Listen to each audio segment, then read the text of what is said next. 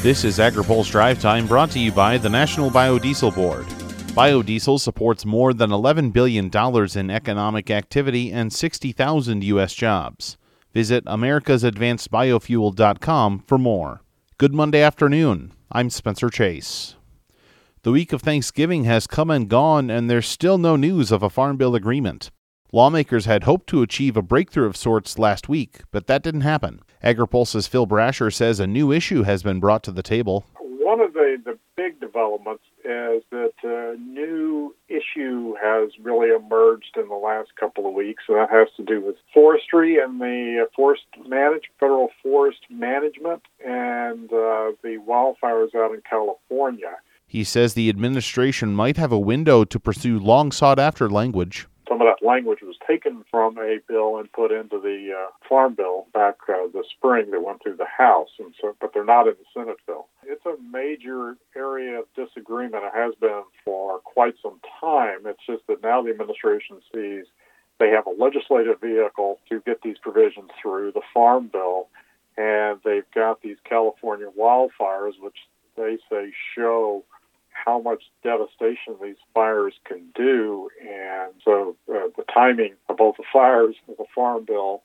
from their perspective, is perfect to push for these changes. Brasher says if and when negotiators reach an agreement, there's a chance the Farm Bill could ride through Capitol Hill alongside the year-end spending bill, and it might not be alone. There's some other year-end things, whether they get done. There's the tax extenders, the biodiesel tax credit, the cellulosic ethanol tax credits, those things that have expired. They've got to renew them, presumably. If they do that, they will have to be attached, most likely, to something else, and that could be the spending bill as well. Ferd Hefner with the National Sustainable Agriculture Coalition says negotiators are still ironing out a provision on farm program payments. It appears from the outside looking in that they're down to the single issue of whether to expand the family loophole or not. And then presumably once they deal with that, they'll also then deal with the AGI.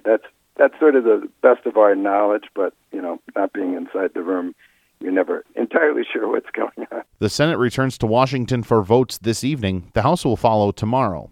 Carrie Calvert with Feeding America was this week's guest on AgriPulse Open Mic. She says they're hopeful for a successful Farm Bill conclusion. We understand the unique combination of support that it takes to pass a Farm Bill. Most Farm Bills are passed on a bipartisan basis, and we hope this one can be as well. I know that D.C. has a lot to get done over the next few weeks, and we're hoping that a bipartisan Farm Bill is one of them. Her full interview can be heard on agripulse.com.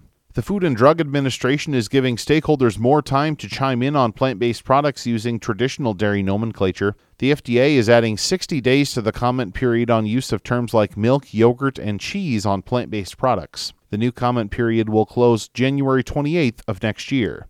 The extension was previously announced and was thought to come to a close on the 25th before FDA's clarification. Jim Mulhern with the National Milk Producers Federation says the extension will allow the dairy community as well as health professionals to fully explain why consumers deserve accurate and honest information about their food options. Plant-based advocates say consumers know what they are buying and additional clarifying regulations are unnecessary. Finally today, General Motors plans to cut jobs and production at some of its North American plants. According to media reports, almost 15,000 workers at Ohio, Michigan, and Canadian plants could be laid off, along with a 25% reduction in the company's executive ranks. GM says tariffs on imported steel and aluminum imposed by the Trump administration have costed about $1 billion.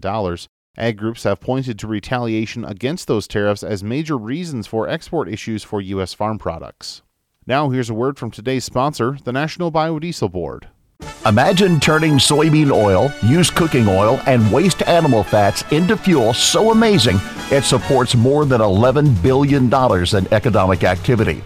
That's biodiesel, an American-made fuel transporting goods across the country, heating homes, and driving our economy forward.